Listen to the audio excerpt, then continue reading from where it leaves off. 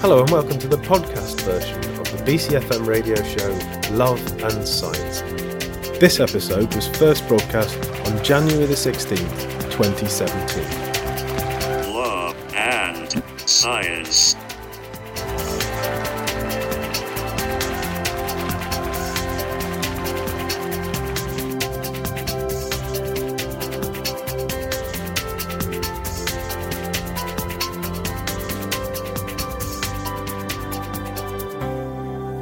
Welcome again.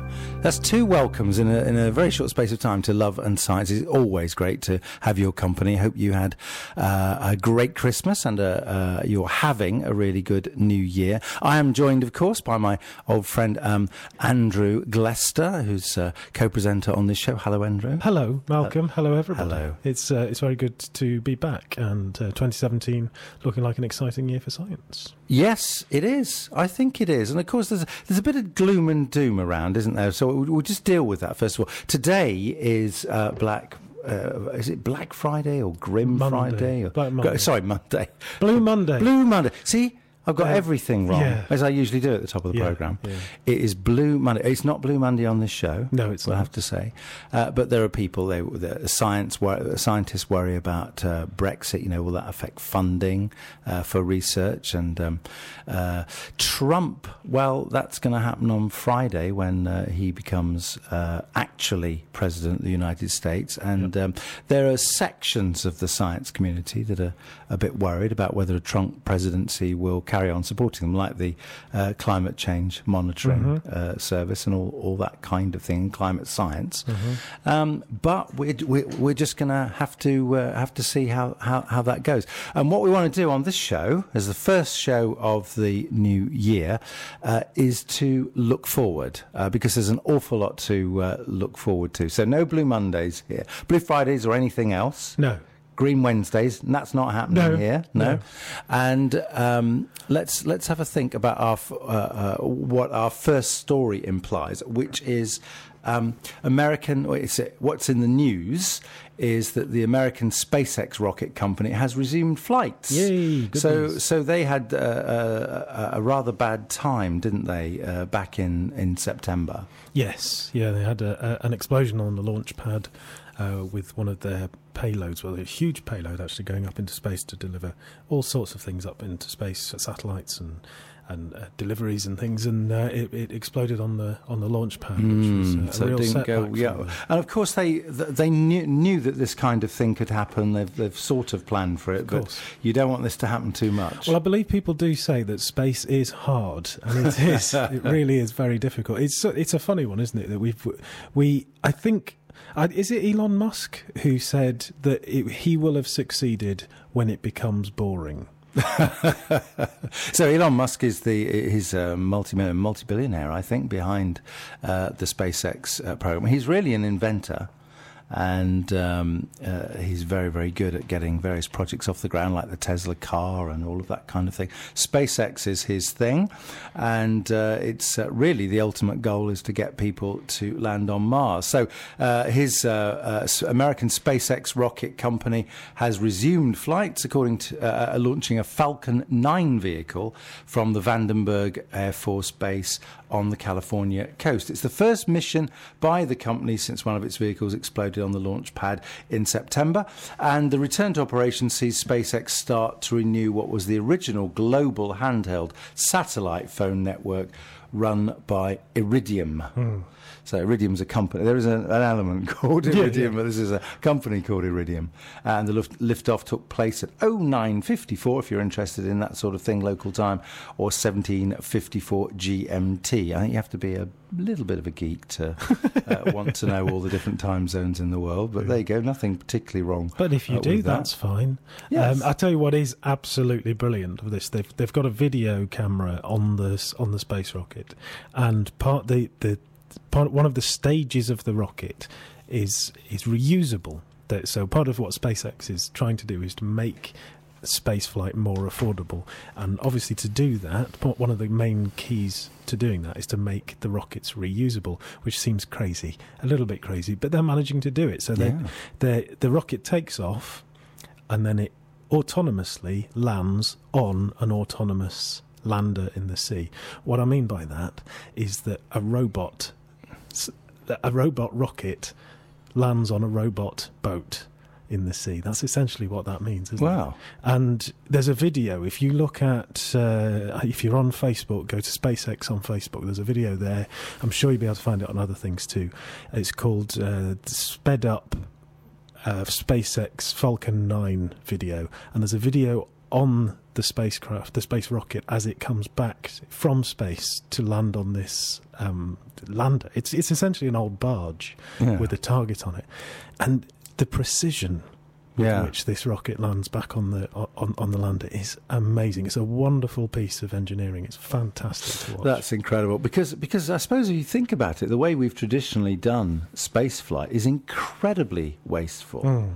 Of course, we got used to it was the Challengers, wasn't it? The Challenger spacecraft that basically gave a piggyback to spaceships, just get them up into high orbit, and then they'd come back. But the actual spacecraft itself was lost. Yeah, and of course these Saturn rockets are unbelievably huge. Yeah. And I think they use Rolls-Royce I believe this is true. Rolls-Royce engines just to pump the fuel into the space rocket engines. Wow. Because they are so big, and it's all lost, as you say. It's just all lost. It's all just becomes space junk. It becomes space junk or space debris, or it falls into the ocean or something like that. So that would be absolutely amazing. Yeah, it's brilliant. They're managing to pull it off, and again, it's difficult. They have had these setbacks, and they seem like major setbacks because it's a huge explosion. But in terms of what they're trying to do, they're really pushing the boundaries of spaceflight and what we're able to do with rocket technology, and it is literally rocket science. Now, this isn't rocket science, but we've got some new technology to do with the show, haven't we? We have. It's amazing because what we're going to do is there's been a bit of a clamour. Yeah, I think about. A person has contacted us and said... It wasn't me. It wasn't you. And said, we would really like... Because obviously you choose the most fantastic music that's ever been played on radio, but we don't tune in for that. We tune in for the chat. Yes. And so we've had a very good talk with all our friends who make the decisions at BCFM.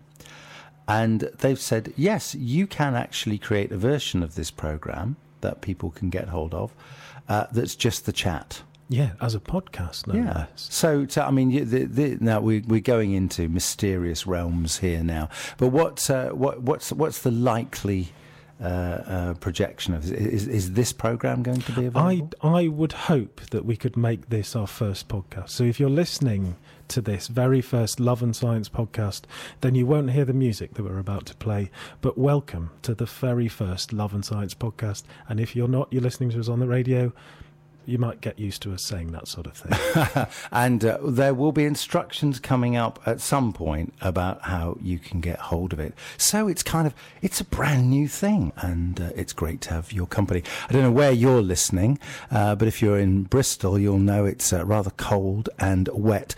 And some people have dubbed this Blue Monday. In case you're wondering what that is, it's some people, I think it's a newspaper thing actually, has just taken... no home in science. There's no home in science.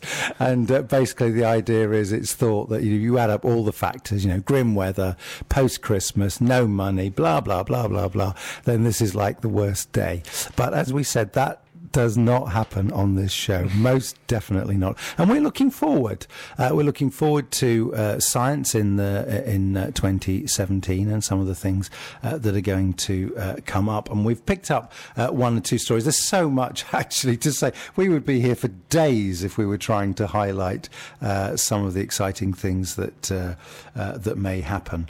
But the first one I'm going to pick up is This is going to sound odd, but mosquito science, because one of the things that worried people in Brazil, then in the United States, then in other parts of the world, if you will remember, in 2016, was this dreadful virus called Zika, which didn't appear to have any symptoms, particularly if you got it as an adult, but could have devastating effects on newborn children, and it has had devastating effects on newborn children, and so one of the reasons why mosquito research got an awful lot of attention in 2016 was simply because they wanted to predict how the Zika virus would spread. It turns out that there was a report in the United States that the common Culex mosquito can't transmit Zika. Then there were labs in China, Brazil and Canada who are still working on it that say that it can. And so the question is this differences in the mosquito, because we know there are several different kinds of mosquito. For example, the only mosquito that transmits malaria is the Anopheline mosquito. Okay. Do you know, I was really pleased. I thought you were going to ask me then. I've no idea. No, it is. No, I'm just saying. Okay. And so not all mosquitoes transmit all the same diseases. And what is it? Is there a change in the Zika virus and what's going on? So this is a big thing. And there are a lot of labs absolutely devoted to figuring out what's going on with Zika. You're listening to Love and Science on BCFM Radio. The thing is, you just never know what's going to pop up. It turns out that melatonin, a chemical called melatonin, makes midshipman fish sing if you give it to them. Okay. It's been thought that spiders cannot hear airborne sounds from across the room, but it turns out that they can. Yeah. And all these discoveries this year, and they might sound, a bit of a joke, the sort of thing you tag on to the end of the Today programme, have a little bit of a laugh about. But actually, when you find out something, how much you don't know about something, it's really exciting because it opens loads of doors. And what may just seem like a bit of a party trick, getting a fish to sing or something, or getting a spider to respond to sound, actually we discover something new about the world about us, and that can have quite far-reaching effects on our technology and how we understand the world. Absolutely. This time last year, we were, a few people probably were thinking that 2016 might see a breakthrough in gravitational wave research. We might find gravitational waves. Yeah. And then, of course, we did. Yeah. In the middle of last year, LIGO announced that they'd found gravitational waves. Yeah. And can you remember what LIGO stands for? No. I can't either. Okay. It's terrible, isn't it? We use that all the time. But LIGO is this thing deep inside a mountain which has actually detected gravitational waves. And that's going to be a new way for us to study the universe. I'm not sure that we'll be finding much through the study of gravitational waves about the universe this year, but that would be pretty good. What I do know is that there are several space missions planned or already out there which are going to be making some breakthroughs this year. NASA's Juno probe is going to be giving us a 3D picture of the inside of Jupiter, which is pretty amazing, seeing what's inside from the core right to the surface. So how does it? Because what we know about Jupiter is it's this massive gas giant, isn't it? It's absolutely enormous. You could get a very large number of Earths into the space occupied by Jupiter, which means that it is incredibly dense as well. I mean, how on earth is a spacecraft surviving so close to the planet Jupiter? It's very clever engineering, isn't it? I mean, they know what they're doing.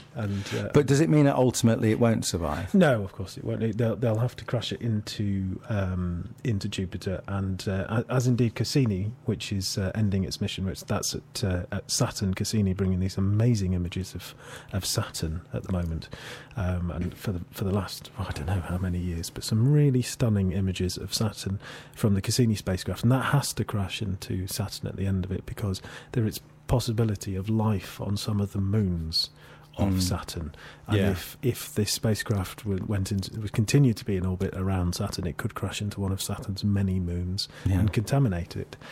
Which, if we then went there to see if there was life there, then that would be very bad indeed. Of course, Europa famously has life in it from the 2010 Arthur C. Clarke novel.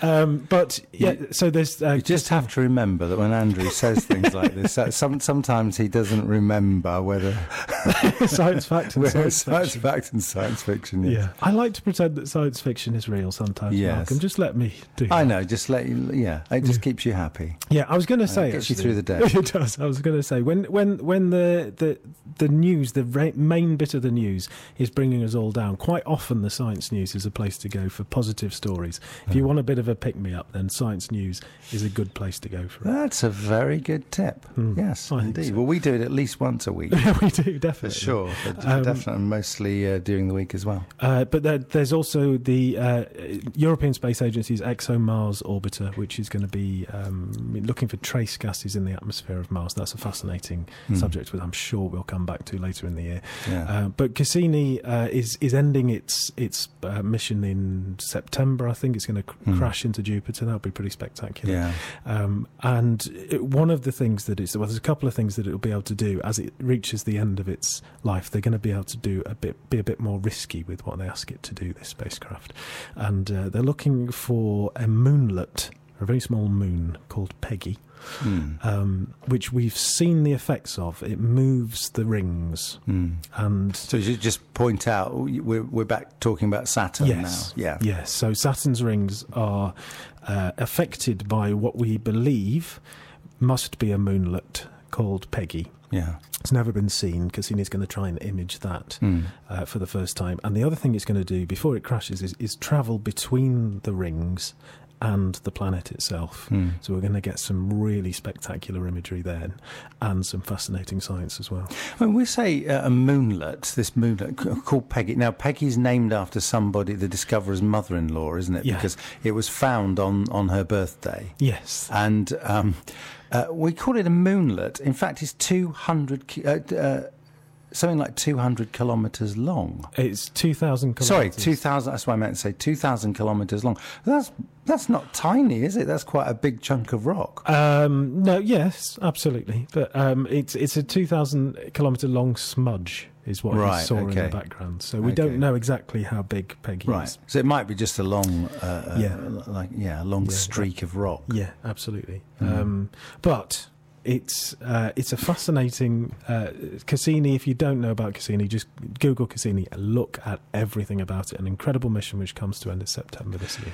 I've got a great story about Cassini. A few years ago, I was asked to interview a man who worked on the engineering of Cassini, and his particular job was to design a probe that was to go out from Cassini, land on Titan, and land in the methane sea on Titan, measure the height of the waves, the amplitude of the waves, and send back information about the atmosphere on Titan. And he said, and I sat in he said this, I sat in the control room and we waited, and then suddenly this beep started coming, and it was data coming in from something that he'd sat at the bench, designed.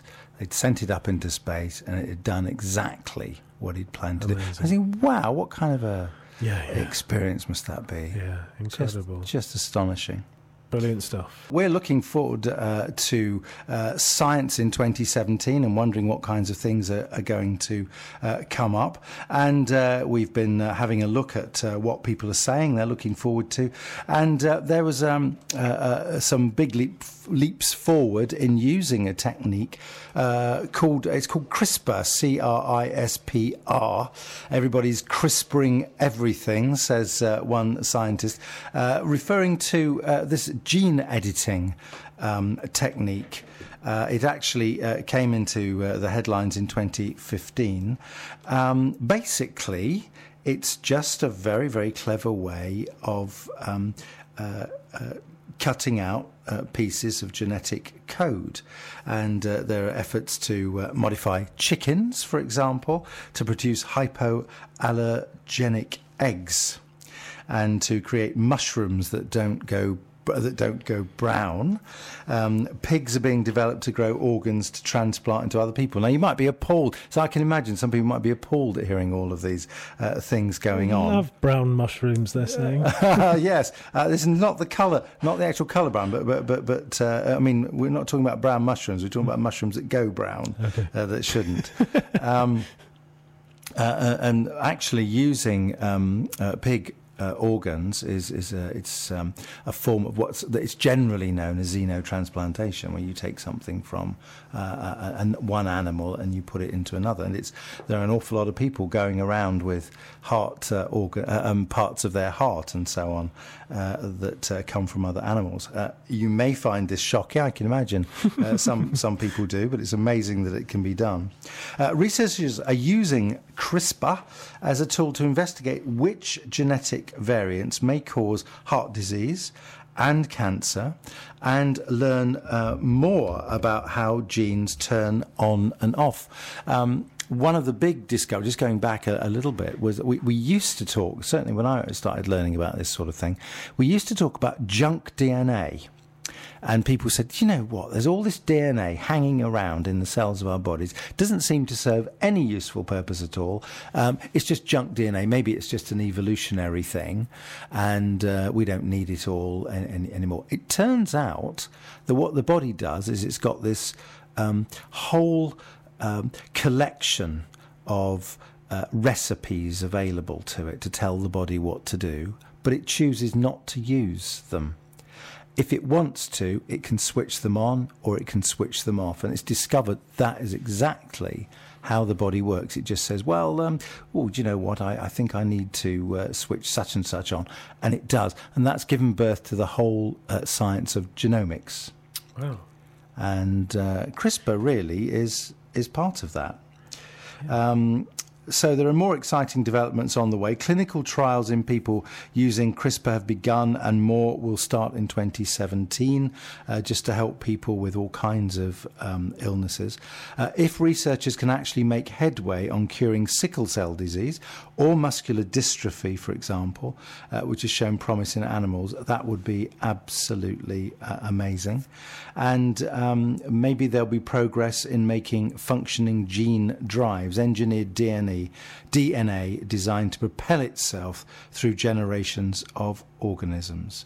There's all kinds of things that we can look forward to in terms of gene therapy in 2017. Yeah, I think that's probably one of those technologies. It's CRISPR technology. Is it a technology? Yeah, it is a technology, a biological technology. It's one of those things that we just don't know where it's going to go. There's probably be some amazing surprises that come out of that. Yeah, amazing stuff. So. One thing we're probably sure of is that the climate will be slightly cooler than it was in 2016. Now that is unexpected, isn't it? But unexpected, but also expected because we're predicting it. But that's okay. Well, let me just put it like this: I didn't expect you to say that. Oh, okay, fair enough. I got you. So the climate will be cooler, probably because last year, 2016, saw record temperatures in every month of the year, and that was driven in part by El Nino, which is a climate cycle in the Pacific Ocean, which has an impact on temperatures around the world. That cycle is now finished, so temperatures will drop a little bit from 2016, which will mean that people who like to deny climate change or the science of climate change will jump on that and say, look, it's stopped. But it still remains that globally temperatures are rising, and you look at the trend over the years, not from year to year, not from month to month, not from week to week, but the trend over the years is that the climate is changing rapidly as a result of man's activities. My prediction for the year is that people who deny the science of climate will continue to do so, and the science will continue to prove them wrong. A very safe prediction there, I think. Okay, well, So now some neuroscience. We go from climate science to neuroscience. Our ability to figure out what the brain is doing and to really influence it is going to be a very promising area in 2017. The Brain Initiative, which launched to both skepticism and excitement in 2013, is rolling on and picking up steam, according to one scientist, one writer, actually, about a science writer, Laura Sanders. And she says she's going to be tracking developments in new technologies, including neural dust, those miniature ultrasonic devices that recently demonstrated their ability to detect nerve activity in rats. You know, very often when we hear, oh, the brain can do this, the brain can do that, and scientists have found that, you know, neurons will do such and such. Of course, this is all research which is being done in rats and mice and other animals, but that happens so that it can eventually be applied to human beings. In 2016, researchers found that they'd helped a patient recover from a minimally conscious state. Now, this is just slightly better than what we sometimes call a persistent vegetative state. Or PSV in this country. That's how we refer to it. And a person was in a minimally conscious state through low-intensity In a dramatic example, researchers reported in 2016 that they'd helped a patient in this state through low-intensity ultrasound stimulation of the thalamus as part of the brain. It'll be interesting to see where that goes. So, you know, that's quite an amazing thing. Somebody in a deep, very low conscious condition being brought back. I wonder how other digital devices, things like iPads and so on, will affect children's brains. There's going to be quite a lot of research on that, because we now have little people, younger people around who have never not had computer devices every day of their lives, and we just don't know what. We don't actually know how that is affecting the brain. Doesn't mean to say that it's affecting it negatively or positively. We just don't know at the moment. No, and the likelihood is affecting it differently. Yes, absolutely. And we may need to respond to that. The Love and Science podcast doesn't have music in it. To hear the music, listen to us on Mondays at 3 p.m. on bcfmradio.com. I do get very excited, you know, when we're talking about, say, for example, medical things, and you think, yes, you know, it's incredible. We've got things like gene therapy and immunotherapy and stem cell therapy and plenty of other kinds of therapies, this CRISPR technique that we've been talking about. Amazing. And I think, you know, within the next 2 or 3 years, we're going to see some extraordinary treatments come about. It's always very, very quiet to begin with while testing goes on, but then suddenly, bang, you know. But let's look forward to something else. Now, one of the things that's been going on is we have significantly increased our ability to detect what are called exoplanets. About 10 years ago, we hadn't seen any exoplanets. In other words, planets which are outside of our own solar system. So we know of 9, or if you don't count Pluto, 8 planets in our own solar system, and that was it. And then a few years ago, we worked out a technique to begin to identify the probable location of planets around other stars, and now we've actually seen some of these things. But there's a story about how, if I just get this right, about how we need to be cautious when you're looking for planets that can bear life. Sorry, you pick up the story, Andrew, because you know more about this than me. It has to do with binary stars. Yeah, sure. There's as you'll know from Star Wars, there are planets. There are binary stars, which means 2 stars orbiting around each other. Really, so if you were on a planet in a binary system, you would look up into the sky and you would see two stars. Yeah. Two suns, Yeah. from your perspective. Like in the first Star Wars. Like in film. Tatooine. Tatooine. Yes, Yeah.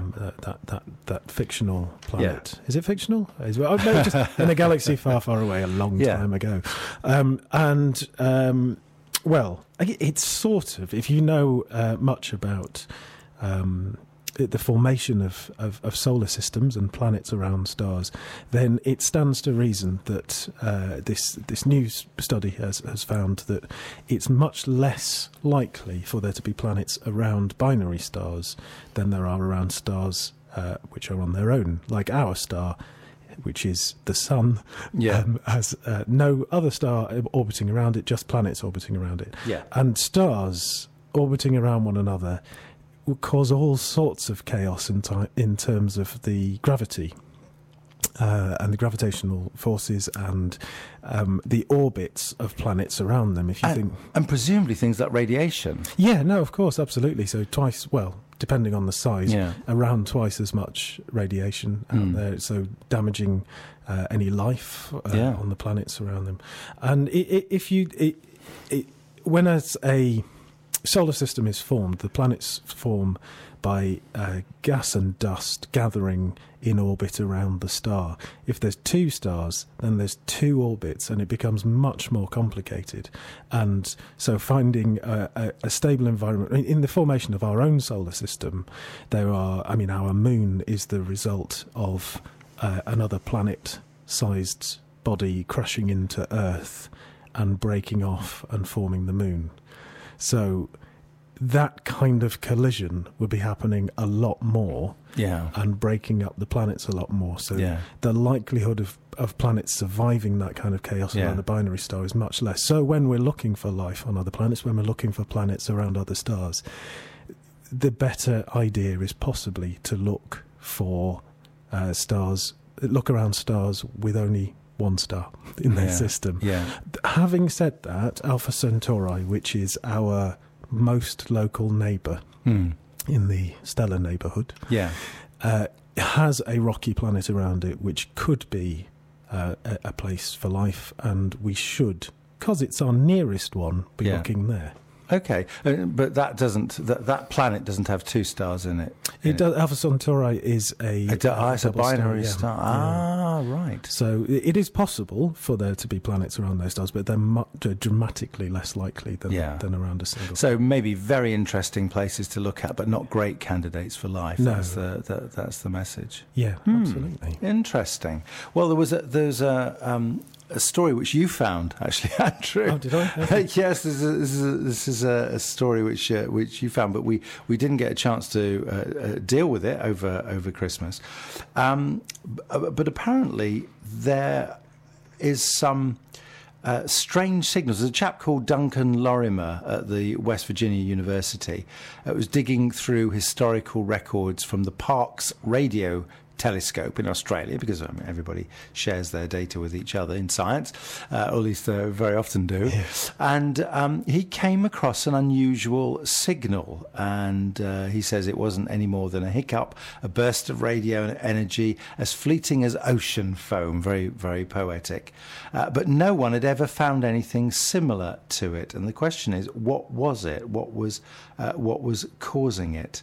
And these signals were similar to bursts found by the Arecibo radio telescope in Puerto Rico, and they were called fast radio bursts. Yeah, FRBs. Does this ring a bell? Yeah, absolutely.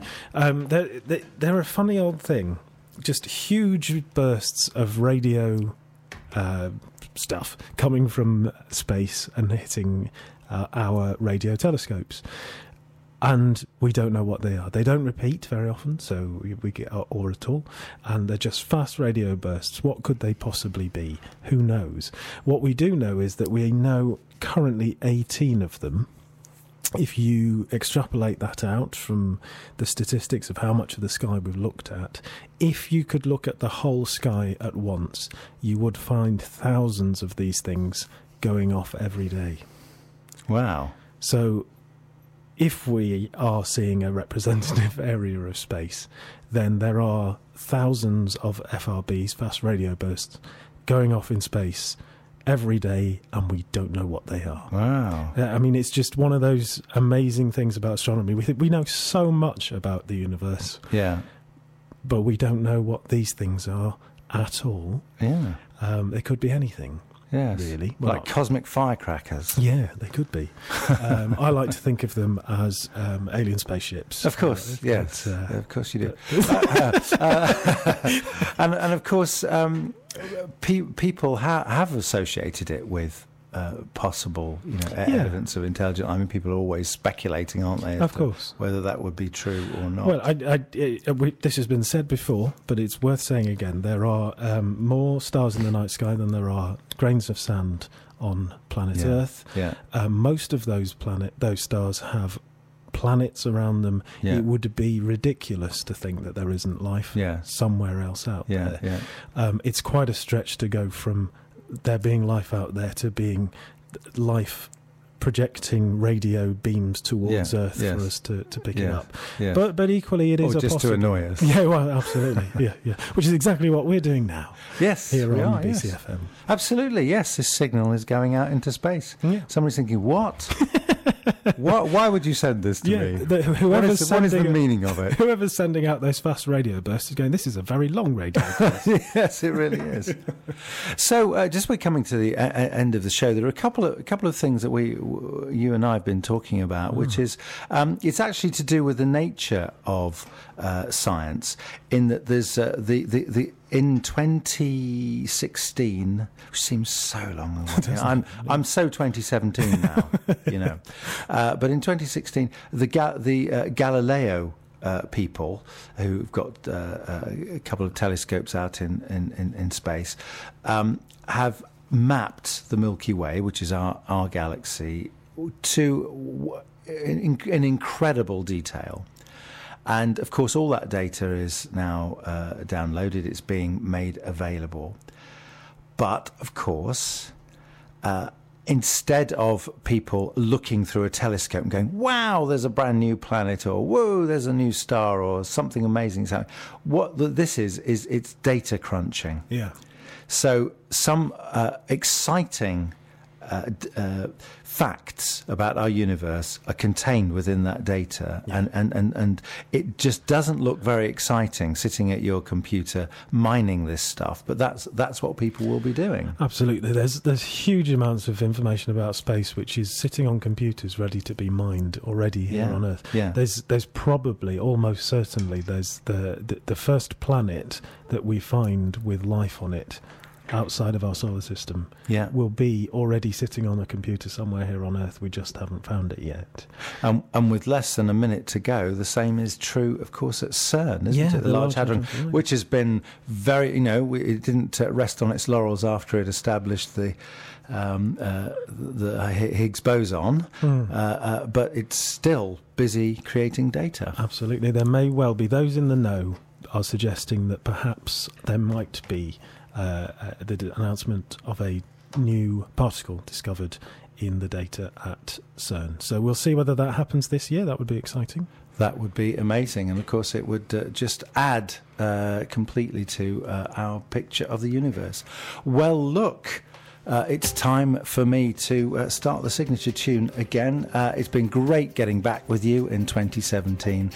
Don't be blue on this Monday. Have yourselves a very good evening. Don't forget to stay with us for John Ford getting Bristol home next. And don't forget to join us again next week. From Andrew and me, have a very good evening.